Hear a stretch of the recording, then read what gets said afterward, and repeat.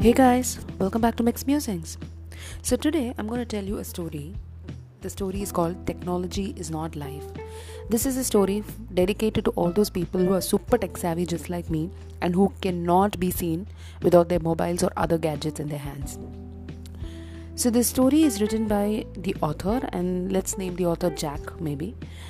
Jack had spent an hour in the bank with his father as he had to transfer some money. He could not resist himself and asked that why don't we activate your internet banking? The father replied, why would I do that?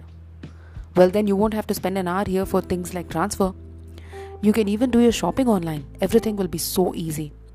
Jack was so excited about initiating him into the world of net banking. His father asked, if I do that, I won't have to step out of the house? Yes, Jack said. Jack even told him how groceries can also be delivered at door and how Amazon delivery works. The father's answer left Jack tongue-tied. His father said, since I entered this bank, I have met 4 of my friends. I've chatted a while with the staff who know me very well by now.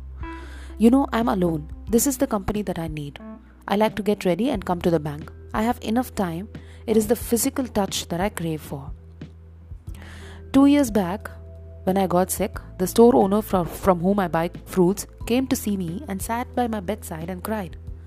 When your mother fell down few days back while on her morning walk, our local grocer saw her and called me and immediately got his car to rush her home as he knows where I live.